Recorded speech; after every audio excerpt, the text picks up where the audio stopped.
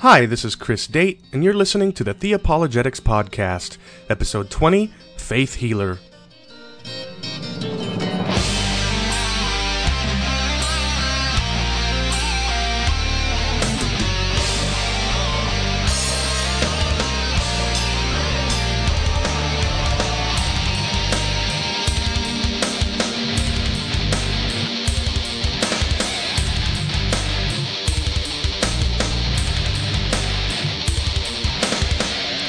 Now, I know that I've been promising that the next episode would be an episode on justification by faith alone, but I was presented with an opportunity that I couldn't pass up on a very important topic, that topic being the Word of Faith. Today I'm going to be interviewing Justin Peters of Justin Peters Ministries on the topic of the Word of Faith movement, and I think that you're going to find it very powerful. Now, before we get into that, I just wanted to say a few things. First, episode 19 on the calls that I made into Greg Koukl's show on preterism generated a little bit of debate at my blog in response to my claim that this generation, as phrase Jesus used in the Olivet Discourse, always means the contemporary generation of people. An associate of John MacArthur's commented at my blog, which was pretty amazing. I don't want to be presumptuous or give anything away, so if you want to check that out, go to my blog at theapologetics.com and click on episode 19, Leave the Past Behind, and you can find that debate. I think it might have ended. I haven't seen him back in a little bit, but I think that some of the things that we say there are worth taking a look at. Even D.D. Warren chimed in at one point, so also, I'm very excited to announce a number of incredible upcoming interviews and episodes. Lord willing, Friday, 2 days from now, I'll be interviewing Joel Grote, Director of Ministries at the Institute for Religious Research, on the topic of Mormonism. Also, I've got tentative word that Brett Kunkel and or Alan Schliemann from Stand to Reason will be appearing on my show in December. Of course, I'm still hoping that Greg Koukl, also of Stand to Reason, will have room to appear early next year. I'm also going to be having back my friend David Jaroslaw to discuss Israel, my friend Mike Felker to dive more deeply into Jehovah's Witness doctrine, and of course I've got my episode on justification by faith alone that I've been promising. So I think that there are a lot of powerful episodes coming up in the near future, again, Lord willing, but I hope that you'll stay tuned. Now, next up in my promo rotation is the Whole Truth Podcast. Hi, I'm John Harden, host of the Whole Truth Podcast. We invite you to tune in and listen as my co-host John Kirkendall and I discuss and sometimes debate controversial topics from a Christian perspective in an open dialogue format. We also offer several ways for our listeners to get involved, so this is a podcast you can be a part of. Visit us on the web at thewholetruthpodcast.com or search for The Whole Truth at iTunes, the Zune Marketplace, or other directory, and be sure to subscribe. Do check out the Whole Truth Podcast. You can find them at the website that he just mentioned, thewholetruthpodcast.com. You can also find them in the Zune Marketplace or in the iTunes Store. You can find them at Facebook as well by searching for The Whole Truth. I look forward to maybe having John Harden on my show to discuss fundamentalism. I think that you'll enjoy their show. I certainly enjoy it, and I hope that you'll check it out. With that, let's move into today's interview.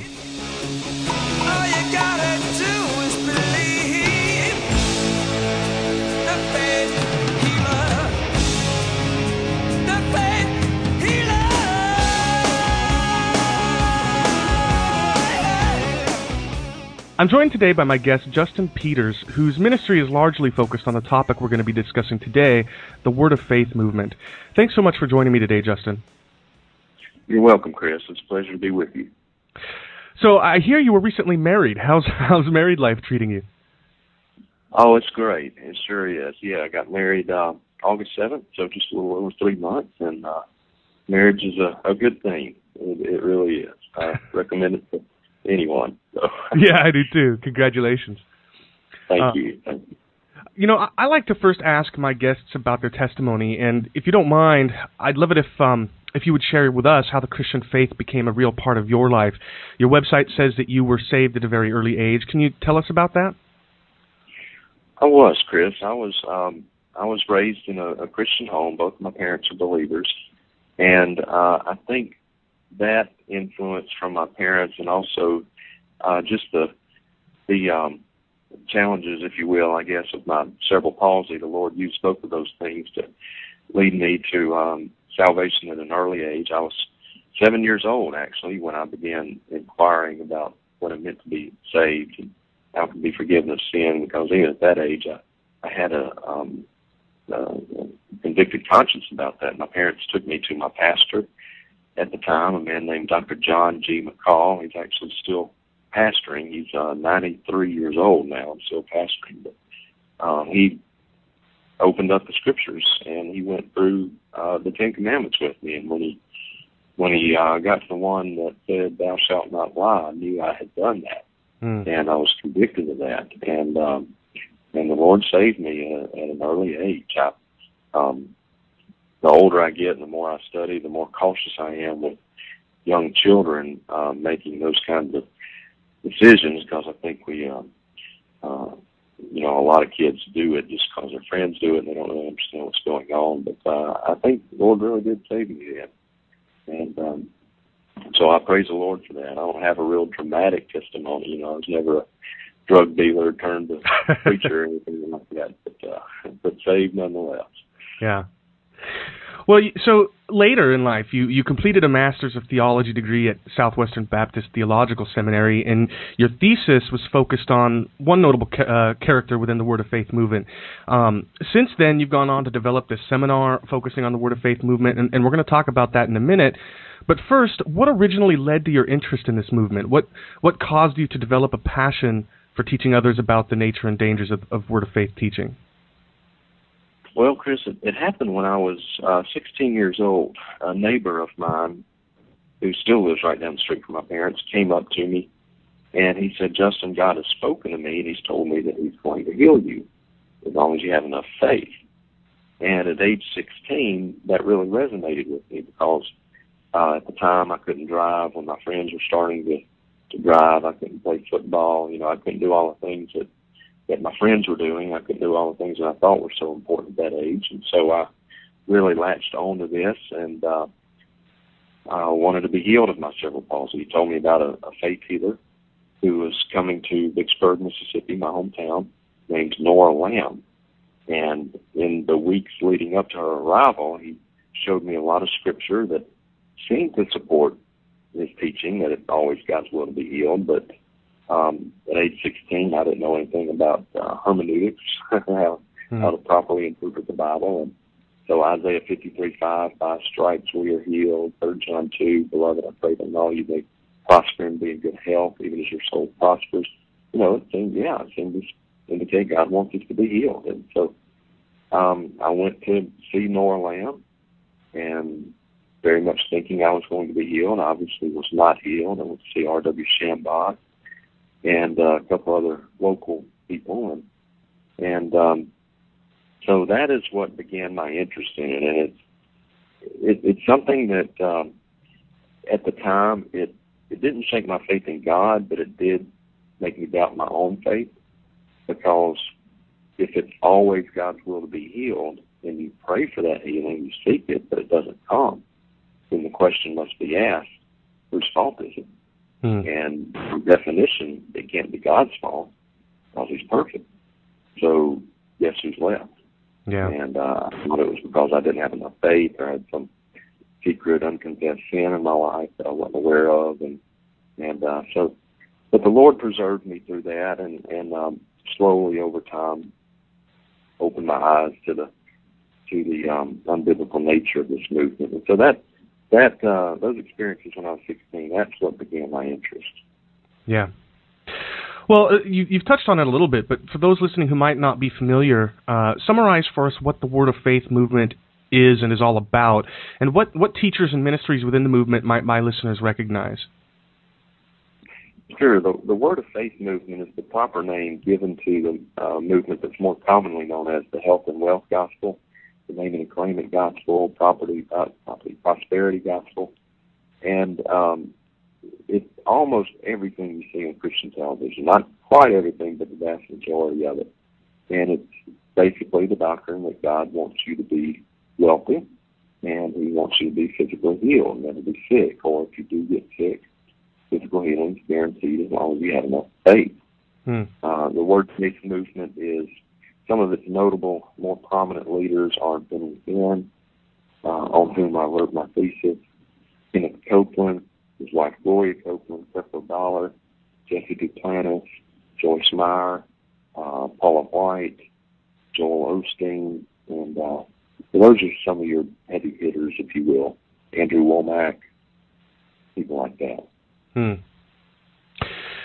Now, you've developed a 3-session seminar critiquing the Word of Faith movement called A Call for Discernment. Where did the idea to create the seminar come from, and how did you go about developing it? What's its goal? What's its purpose? Well, I began developing it because when I was in seminary, I was doing research, of course, in the movement, and the Lord even then was giving me opportunities to travel and preach.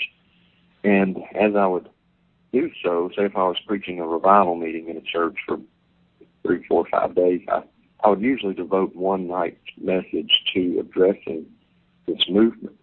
And the response I was getting from people was just overwhelming. I mean, it was really striking a chord with people.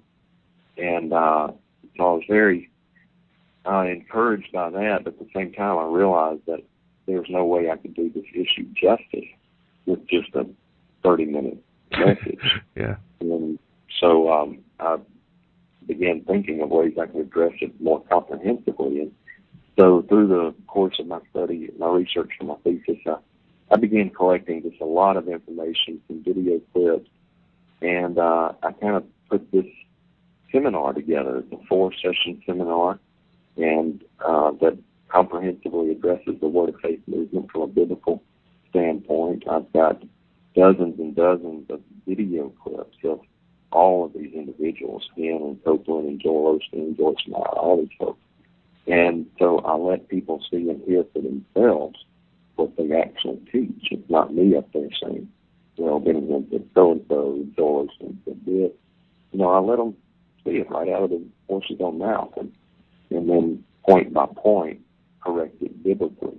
And so I did my first seminar in October of 2004 at a church in Hamilton, Alabama, and since then the Lord has just opened doors, and I've been doing it full time pretty much since 2005, for about 5 years now, and I'm constantly updating it.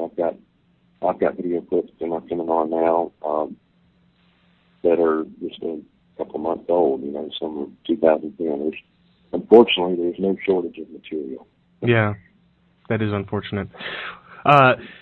Well, you know, some might wonder, given how much you've dedicated your ministry to this, some might wonder if you're making a mountain out of a molehill. Just how big is this movement, and how are unsuspecting Christians unknowingly being exposed to and buying into their teachings? And are they making inroads into churches and denominations which might have previously been opposed to Word of Faith doctrine? Yes, absolutely. This movement is huge, and sadly, the Word of Faith movement is the face of Christianity in much of the world today. It's not only huge in the United States, it's huge in Asia, Central and South America, even Europe, and it's enormous in Africa.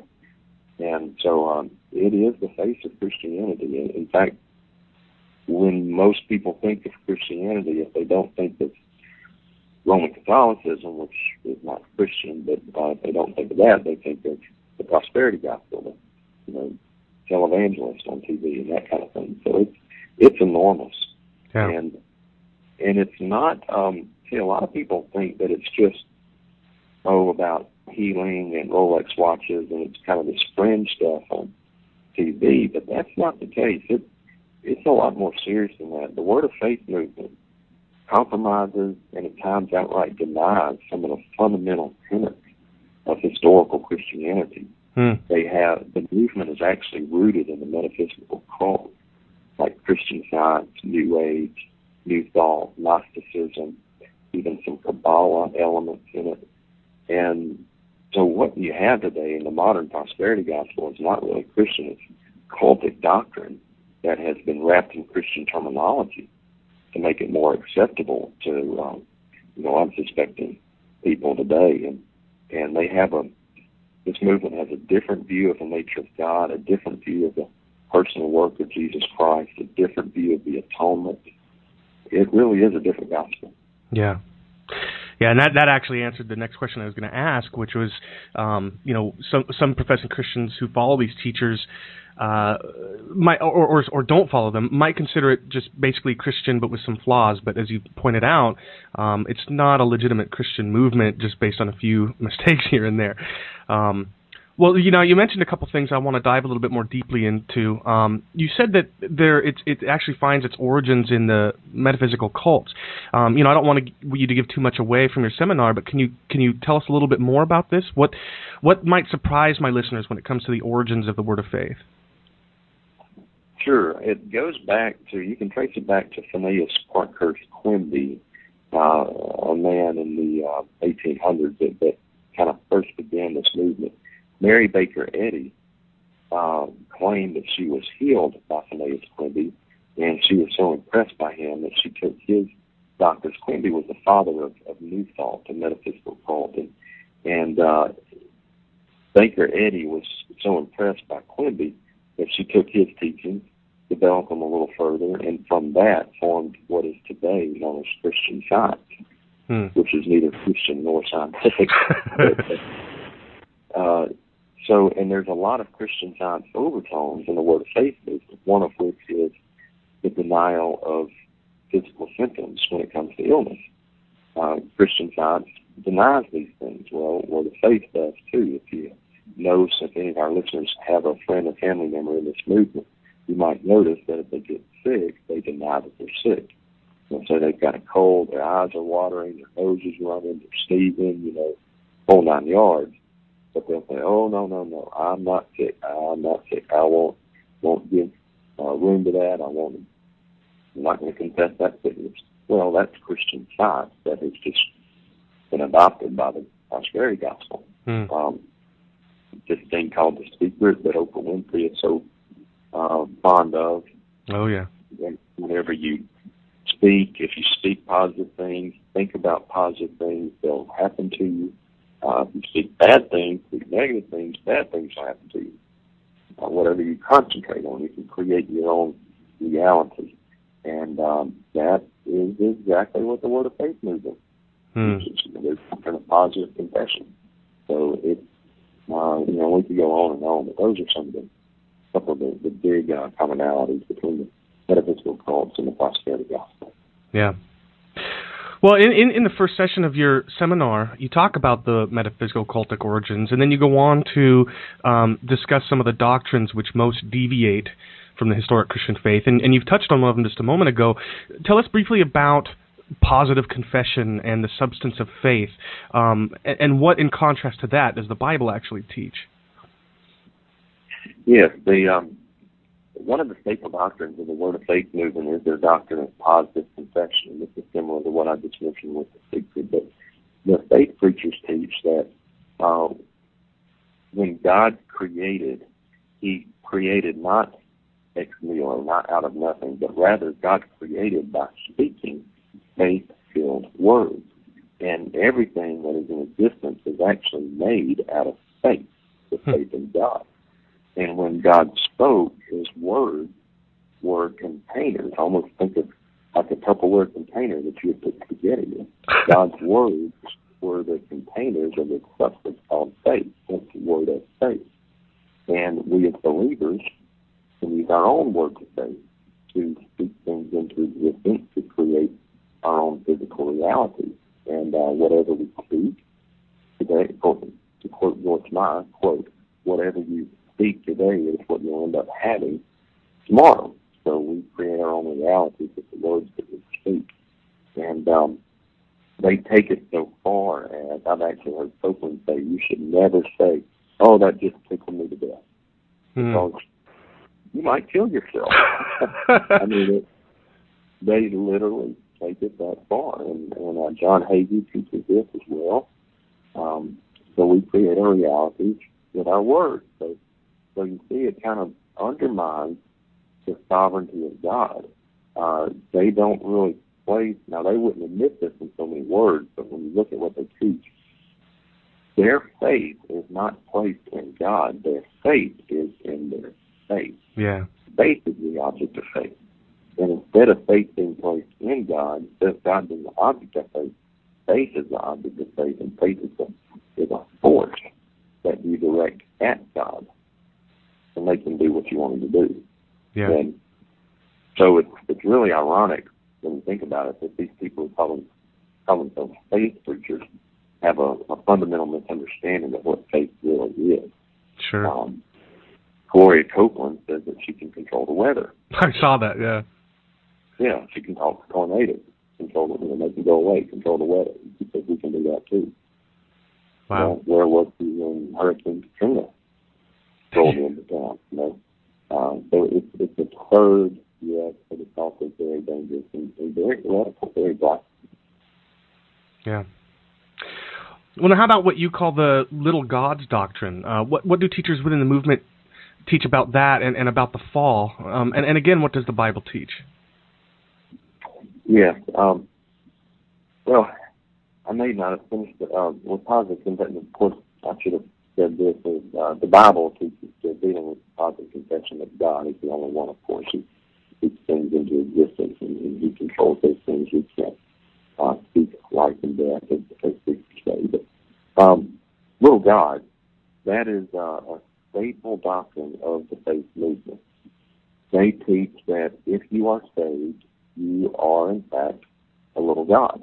And all of the faith preachers teach this to one degree or another, but they all teach it. They all, George Meyer does, Creflo Dollar does, Benny Hinn does, Kenny Copeland does, all of them always do. So if you are saved, you are, in fact, a little God. Now, where this comes from, essentially it goes to their distorted view of the nature of the fall. They teach that when God created Adam, that Adam was an exact duplicate of God. He was not a little like God. He was not a lot like God. He was God.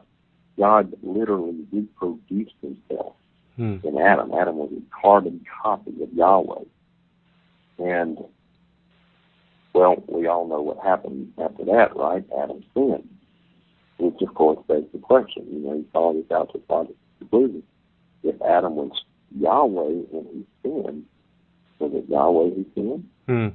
You carry these things out to a logical conclusion. You see how dark they are. But according to the prosperity preachers, when Adam sinned, he lost his deity, transferred it to Satan. When this happened, the real Yahweh God lost his legal right to planet Earth and was kicked out. So, according to Word Faith theology, the real Yahweh God is up there somewhere, but he has no access to planet Earth. No access unless he gets our permission. He must get our permission to do anything on planet Earth. Wow. And Benny Hinn and Miles Monroe teach that prayer is man giving God permission to interfere in his affairs. And so at any rate, back to the fall, when the faith preachers teach that Satan became the legal God of planet Earth. And then, according to prosperity theology, when someone gets saved today, guess what they get back? They get their godhood back. They regain their deity. They become God again, just like Adam was before he fell. And that is why the faith preachers hold so tenaciously to health and wealth, because we're God. And a God cannot be poor, and a God certainly cannot be sick. Yeah. And see that. So when you understand what they teach about the fall, that's when the pieces start coming together, and that's what so many people don't realize. They don't just have an emphasis on health and wealth because they like it. I mean, of course they do, but really the emphasis comes from their distorted view of the nature of the fall. They believe that we are God. Yeah. And in that sense, they have a lot in common with Mormonism. That's true. And and so it's some strange bedfellows when you start looking at the Word of Faith. There's a commonality between Word of Faith and Mormonism. There's commonality between Word of Faith and Roman Catholicism. So, they teach that we are gods, and therefore we can speak our, create our own realities. We should be wealthy. We should never be sick. And now, what I say in my seminar that's very important is that the promise of health and wealth is one of the things that makes the movement so appealing and so dangerous at the same time. Because the prosperity gospel tells people, well, if you'll come to, quote unquote, come to Jesus, then God will make you wealthy and he'll heal your body. They appeal to two of the most basic and universal of all human desires. Most people want to be wealthy. Yeah. And I don't know of anyone who enjoys being sick. And they'll say, if you just come to Jesus, then you can have it. But is that the real gospel? Right. No, not at all. I mean, the real gospel is come to Jesus because you're a sinner. And because of your sin, the wrath of God abides on you. And the only way to have that wrath removed is to repent of sin and place your trust in the risen Lord Jesus Christ. And so, you know, and then you will be saved, but in this life, you may not have healing, you know, you may not have prosperity. What we are promised is tribulation, persecution, you know, but that's not quite as popular. You come to Jesus because you'll be rich and you don't have to be sick anymore. So true. what we've got is a lot of false conversions. A lot of people have responded to the prosperity gospel, but they haven't responded to the true gospel. Yeah, that's right. Well, so in session 2 now, you discuss a number of what you call mangled manifestations. And maybe we could talk briefly about a few of these. What are some of the spectacular claims, as you call them, heavenly encounters and divine revelation knowledge? Tell us a little bit about these. Yeah, in session 2, I deal with some of the more dramatic things in the faith movement, the abuse of the gift of tongues, and they have a very distorted view of that gift. Tongues was never unintelligible gibberish. It was a known language. It just wasn't known to the one speaking it. So I deal with that. Spectacular claims. All of the faith preachers have these wild, spectacular claims about how God is just doing incredible things through their ministry. Benny Hinn, I have a video clip of him on TBN saying that that you need to take your dead loved one and put him in front of TBN. Put him in front of the TV that it's tuned to TBN. And he said, even pick up the hand of your dead loved one, put it on the screen, and God will raise that person to life. Wow. Says that Jesus is going to physically appear at his crusade. Got quotes of Todd Bentley saying that God told him to kick an elderly woman in the face with his biker boots so that she could be healed. Joshua Mills saying that a woman in the Arctic lost her sunglasses and she was being blinded by the reflection of the sun on that snow, and all of a sudden she caught a fish that was wearing a pair of sunglasses. God brought her a fish with a pair of sunglasses on his fishes. I mean, just the more ridiculous, the better. And so that's kind of spectacular claims. And I talk about being slain in the spirit. We've all seen this on TV when Benny Hinn or someone else blows on someone or, waves his coat at them and they fall backwards. You look at that. There's no biblical precedent for that at all. No biblical support for it whatsoever. Very unbiblical practice. Well, in short, anytime someone goes down before the Lord in worship, they just voluntarily lower themselves down. They always go down face forward. But when people are slain in the spirit, they always fall backwards. Anytime somebody falls backwards in the presence of God in the Bible, it's always in judgment. So that's not an experience that I would be seeking after. So, yeah. So some of those more dramatic things, false prophecies and things like that. And what about the occultic or demonic connection that you mentioned in this session? Yeah, the faith preachers, many of them even delved into the realm of the occult and the demonic. Some of the faith preachers readily admit to talking to dead people. Benny Hinn claims that the late faith healer Catherine Kuhlman appears to him from time to time from beyond the grave to give him direction in his own life and ministry. Jesse Duplantis, I was at a meeting of his, and he actually encouraged people to get in touch with their dead loved ones. Rod Parsley's done the same thing. And this is activity that the Bible explicitly condemns. We should not be talking to dead people, and yet the faith preachers readily admit to doing it and actually encourage other people to do it. And so that's if anything, that's demonic. Kenneth Copeland talking about how having out-of-body experiences and moving through the congregation with gifts and bodies, Kenneth Copeland moving through the congregation, things like that. Some of the more dramatic, I've been to some of these meetings, and you'll see people twitching on the floor like they're in the throes of an epileptic seizure, and some of them barking, making animal noises. This is not of God. This is demonic. It's identical to the Hindu practice known as Kundalini.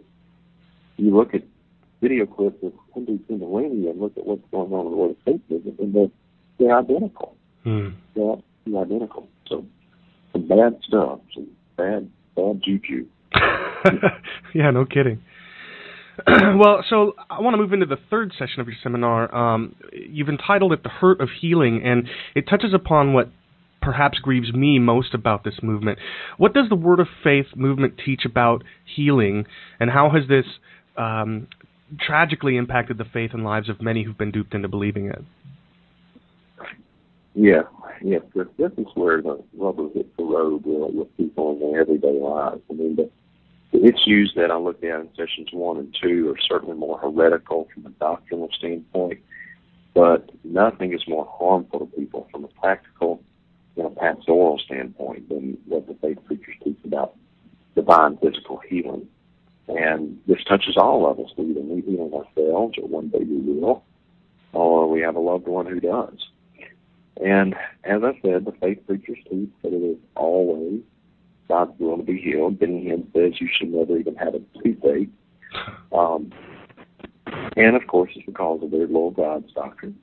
But they teach if you do get sick, and the unlikely event you do get sick, physical healing is guaranteed as long as you have enough faith. And so if you're not healed, it's because you don't have enough faith. You've got some secret unconfessed sin in your life. Maybe you haven't given enough money to the ministry. You haven't sown a big enough seed, as they say. And so it's profoundly unbiblical and profoundly harmful to people. They will take certain passages of Scripture out of context, like Isaiah 53:5, by his stripes we are healed. Well, they don't read that entire passage to you. They don't look at the context of it. Because when you look at Isaiah chapter 53, the context is not physical healing. It is spiritual healing. Yeah. Not healing from sickness and disease, healing from sin. It says, he was wounded for our transgressions. He was bruised for our iniquities. The chastisement of our peace was upon him, and with his stripes we are healed. So you see, you've got to read the Bible in its proper context. That's what the faith preachers don't do.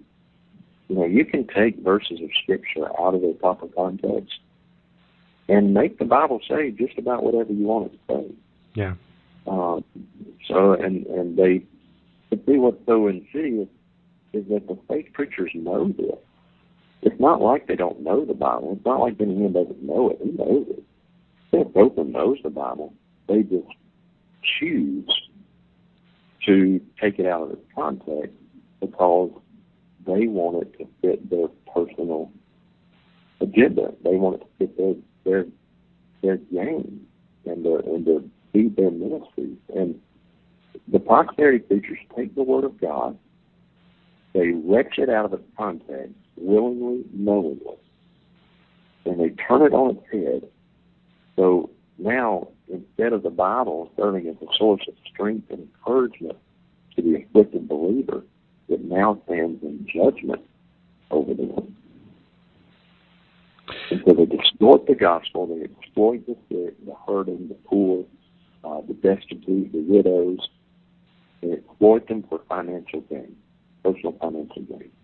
And I just don't know that it gets much worse than that. No, I agree. I don't think that it does. And speaking of financial gain, a friend of mine showed me a video this morning of I think it's Leroy Thompson or something like that, and Creflo Dollar doing something called a blessing line. And what I wanted to do was in the video overview of your seminar at your website, you quote 2 Peter 2, which speaks of false prophets and teachers, and the NASB renders verse 3, in their greed they will exploit you with false words, but in this video, you point out how another translation renders this verse. How is it rendered there, and how does it apply to this movement? Yeah, in 2 Peter 2, 1 through 3, New American Standard says, in their greed, false prophets arose among the people, even as there will also be false teachers among you, who will secretly introduce destructive heresy. And there's an important point, because not everything that they preach is wrong. Okay, some of what Benny Hinn preaches is right. Some of what Joyce Meyer preaches is right. Some of what Joel Osteen, very little of what Joel Osteen preaches is right. But there is an element of truth there. But if that truth is mixed with error and heresy, that truth mixed with error that's so seductive and flies in under people's radars, so they secretly introduce their destructive heresy, even denying the master who bought them, bringing swift destruction upon themselves. Because many will follow their sensuality, because of them the way of truth will be maligned. The truth of the gospel will be maligned, it will be distorted. And in their greed, they will exploit you with false words. The King James renders that, says, they will make merchandise out of you. Yeah. That is exactly what the fake preachers are doing. They are making merchandise out of sick and hurting and desperate people. And these people are multi-millionaires. Yeah. They are enormously wealthy. Huge ministries, huge empires, if you will. And their ministries, in large part, are built off of the back of the sick and the hurting and the desperate. And God is not pleased with that. The Bible has nothing good to say about those who exploit the sick, who exploit the widows, exploit the poor. Nothing. And that's exactly what they're doing. There are a lot of little old ladies sitting at home that can't get out to church. Their church is their television. And, they send in their money to these people. There's a lot of sick people who are watching any of these fake preachers, any of them.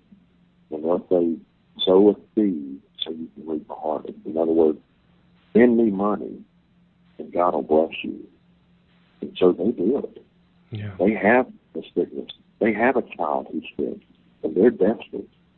And when it's your child, if it's your child that's sick, a lot of people will do things that under normal circumstances they would never do. But in desperation, they spend their money, thinking God will give them a harvest. And, you can look at every phrase in 2 Peter 2, 1 through 3. Every phrase fits perfectly to what we see today in the modern prosperity gospel. Every phrase.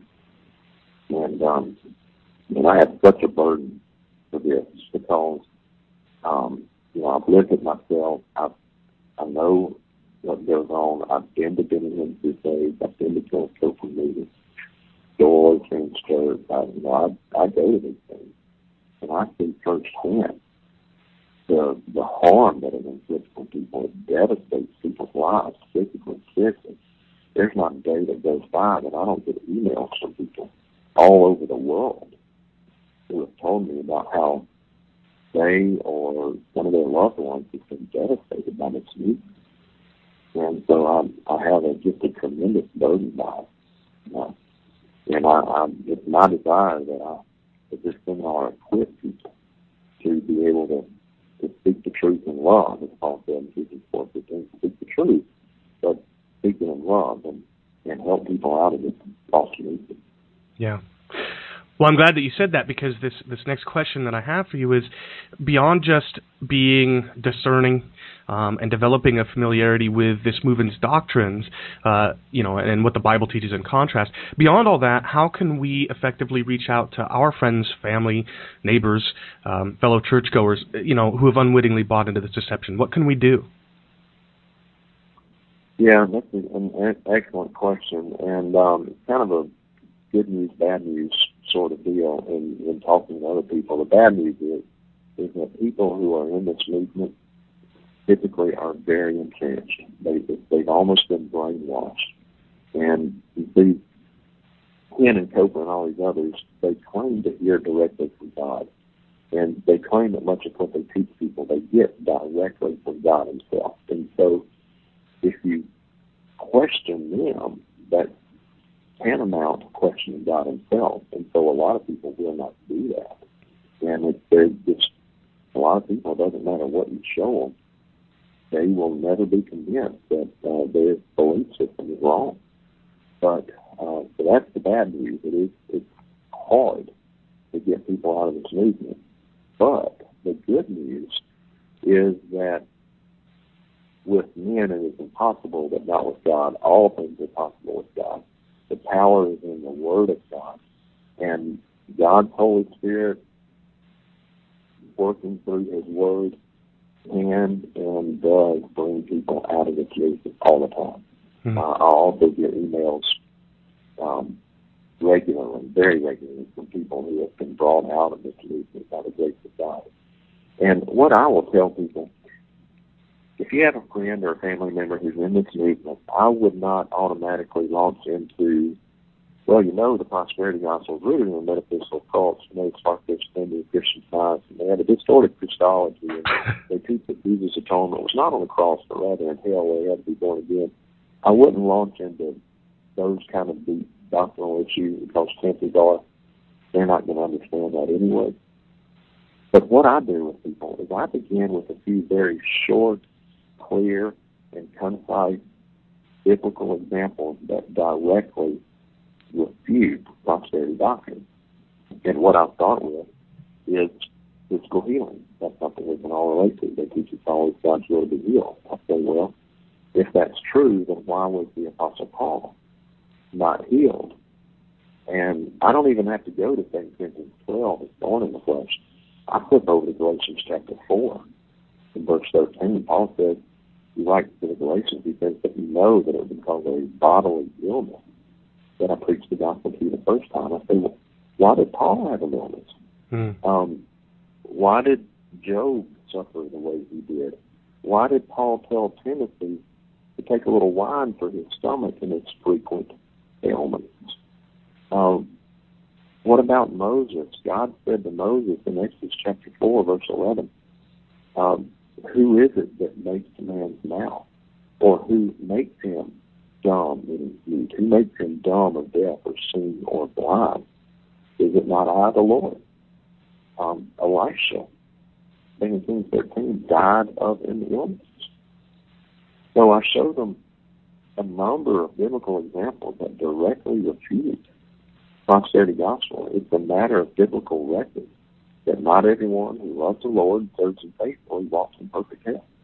It's just a matter of biblical record. And say, what do you do with this? You got to do something with it.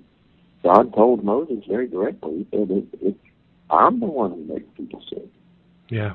So show them some simple, clear examples that directly contradict prosperity gospel, and having confidence that the power is not in our eloquence of speech, the power is in the Word of God, empowered by the Holy Spirit. He's the one that will give conviction. And from there, just begin a dialogue with them and see what the Lord does. And I'm certainly not trying to tell anybody anything, but happily, thankfully, I have had a lot of people watch my DVDs and have their eyes open, because I've got a ton of scripture in there, and the Lord just honors that. And he has opened people's eyes to the dangers of this movement by watching my DVDs and realizing, hey, it's isn't right. And it comes down to, are you going to believe the prosperity gospel, or are you going to believe the plain teachings of God's Word? And so speak the truth to them, speak the truth in love, give them biblical examples, and if you can, share my DVDs with them, and say, hey, watch this. Just give it a fair shake. If you don't like it, that's fine, but just see what you think. Yeah. And, Yeah, I appreciate that. And I'm going to, in a moment, ask you how they can get a hold of those DVDs. But I have one last question for you before I do. How have you come to understand the relationship between your faith and your disability? Has your perspective on that changed? Yes, Chris, I tell you, I tell people everywhere I go, in every church I go to, that next to my salvation, my cerebral palsy is one of the greatest gifts that God has ever given me. And I have come to know the Lord in ways through my handicap that otherwise I may never have known Him. I've experienced Him in ways that otherwise I may never have experienced Him. And God has used it to keep me dependent upon Him, where otherwise I might not have been. God has used it to humble me. I don't believe I'd be the same person today at all if it weren't for my handicap. I don't believe I'd be in the ministry. I don't believe I'd be preaching. God has used it. God knew that I would need cerebral palsy to do what He's called me to do. And so, if I have to live the rest of my life with cerebral palsy, that's okay. I've got all of eternity to live without it. Oh, man. So,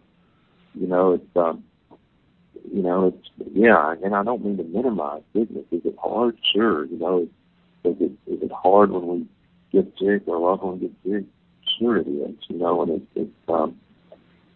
so I don't want to minimize it. But at the same time, God's grace is sufficient. If He doesn't heal you, and by the way, I do believe God still heals people today, and it is His will to do so. But if He doesn't heal you, to our listeners, I'd say please know that sometimes there's something far, far better than being physically healed, and that is knowing His sufficient grace, His strength made perfect in our weaknesses. And for the believer, we have the assurance knowing that this life is short. It's very, very short. And if we have to live with sickness here on this earth, that very well may be the case. But hey, we've got all of eternity to live without it. So let's keep our eyes focused on the risen Lord Jesus Christ and the sure hope that we have in Him. Yeah. Well, this has been very powerful. I very much appreciate it. Where can my listeners go to learn more about you and your ministry, your seminar, and maybe get their hands on that DVD that you're talking about? Sure, Chris. They can go to my website, justinpeters.org, justinpeters.org, and I come into churches. I do seminars full time. I'll go wherever I get an invitation to go. Have Bible, will travel. So they can find out more about me and my ministry, and they can actually also order the DVDs there right off my website. Great. All right, well, thanks so much, Justin. I really appreciate it. Thank you, Chris. Appreciate it very much. I hope you enjoyed the interview and found it as powerful and important as I did. I think this served as an excellent introduction to the Word of Faith movement, and in future episodes, I'll be taking a more in-depth look at many of the things we've talked about today. But first, I'm going to order Justin Peters' seminar DVD at www.justinpeters.org, and I definitely encourage you to do the same. Next episode, Lord willing, I'll be interviewing Joel Grote of the Institute for Religious Research on the topic of Mormonism, and I hope that you'll stay tuned for that. Until then,